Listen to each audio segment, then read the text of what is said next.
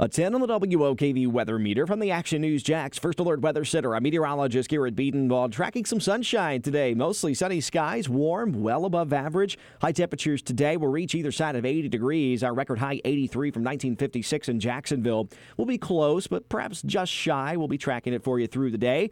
70s at the beaches today, but mostly clear skies. Down to the 70s after sunset for everyone. Then overnight lows in the low 60s by the time you wake up on Tuesday. Tuesday morning commute will be dry.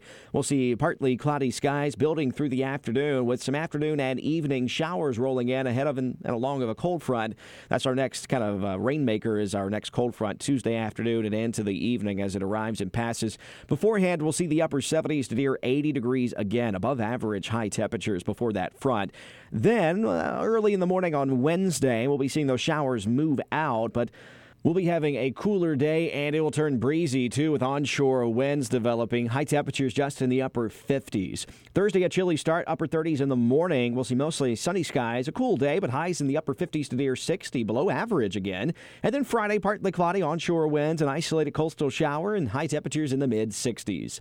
Hope you have a great rest of your week. I'm First Alert meteorologist Garrett Biedenball. I'll see you today at 5, beginning at 5 on CBS 47 and Fox 30 Action News Jax.